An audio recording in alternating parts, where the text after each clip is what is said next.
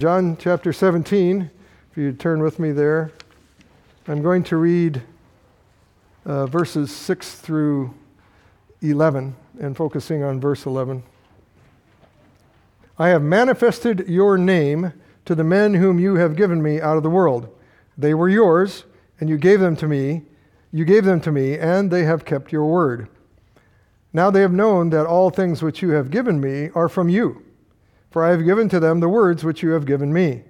And they have received them, and have known surely that I came forth from you, and they have believed that you sent me. I pray for them. I do not pray for the world, but for those whom you have given me, for they are yours. And all mine are yours, and yours are mine, and I am glorified in them. Now I am no longer in the world, but these are in the world, and I come to you, Holy Father. Keep through your name those whom you have given me, that they may be one as we are. Let's pray. Father, we thank you again that you have given us, by your design, this prayer of our Lord for us. And so I pray again that we would come receiving its truth, wanting to understand it and apply it. And we thank you, Father, that we can come to the table hearing your precious word. Prepare our hearts, I pray, in Jesus' name. Amen. Well, our Lord Jesus knew fully here in this prayer, again, that his days on earth were completed, basically. Betrayal was coming. Humiliation was coming. Suffering, just in a short time from the time he prayed this. And the torture of the cross. These are all going to begin soon.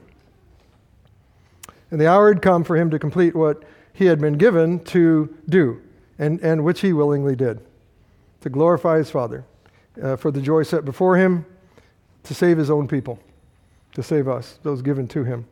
And he joyfully said this, he said, I come to you, he said to his Father in heaven, I come to you to be glorified together with the Father as he had before the world began. This is his joyful anticipation. And though his time on earth, his purpose, his ministry was almost completed, and by God's will and power would be completed, that is why it's in the past tense. He said, I am no longer in the world. He's there with them, but it will be accomplished. His disciples were still in the world, though. They were still living to serve their master and to carry out his commission to preach the gospel until they were each called home also. And they too would suffer as the Lord Jesus did.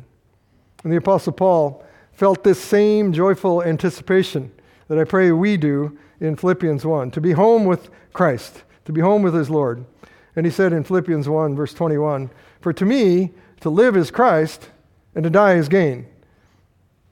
And then he said, but if I live on in the flesh, this will mean fruit from my labor. So he's looking forward to fruit all the days that he's on the earth for the glory of Christ. He wanted his labor to please his Lord as long as he lived. And so to live as Christ means basically, as long as I am on this earth, I want to know you, Lord Jesus, and I want to proclaim you. He wanted to have fruitful labor as long as he was in the flesh. May it be so here. And he said his desire was to depart, though. His desire was to depart. He had a hunger to be with the Lord Jesus, unhindered by sin. And he said, which is far better, he said. Nevertheless, he said, to remain in the flesh is more needful for you. He told the Philippians, I'm staying for you. I love you. And so the Lord is here also praying to his Father for his disciples who were to continue in the world, in the flesh, that they might have fruitful labor.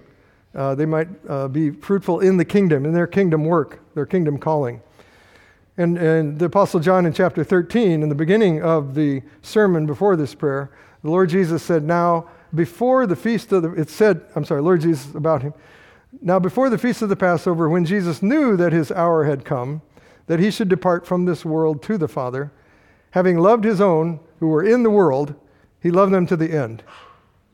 In other words, he loved them every day on earth that he was with them, and he would continue to love them, of course. And he promised to send his comforter and his counselor, the paraclete, the helper, the Holy Spirit, to help them and to be with them. And so he was assuring them that they would never be alone in the battles that they will face. They would never be without his presence. And we here also must remember, dear family, while we remain in this world of tribulation, that we should rejoice and rejoice that we will never be alone and be of good cheer because he has overcome the world. He overcame it, and in him we are more than conquerors. Verse 11 then in chapter 17 says, Holy Father, keep through your name those whom you have given me, that they may be one as we are. This is an amazing prayer, that they may be one as we are. Our Lord addressed his Father here as Holy Father, he said. This is the only place, I believe, that this form of address is used in the New Testament, from the Lord Jesus to his Father. And he requests reverently of his Father, who is holy, that his dear children, his disciples, his people would be protected. They would be kept in him as one people, the people of God. They would be kept in his name, he said, which means through his power and through his will, through who he is, through the power of the Holy Spirit and the Word of God. And that they would be kept as one, not just kept individually, but kept as one, as he and the Father are one.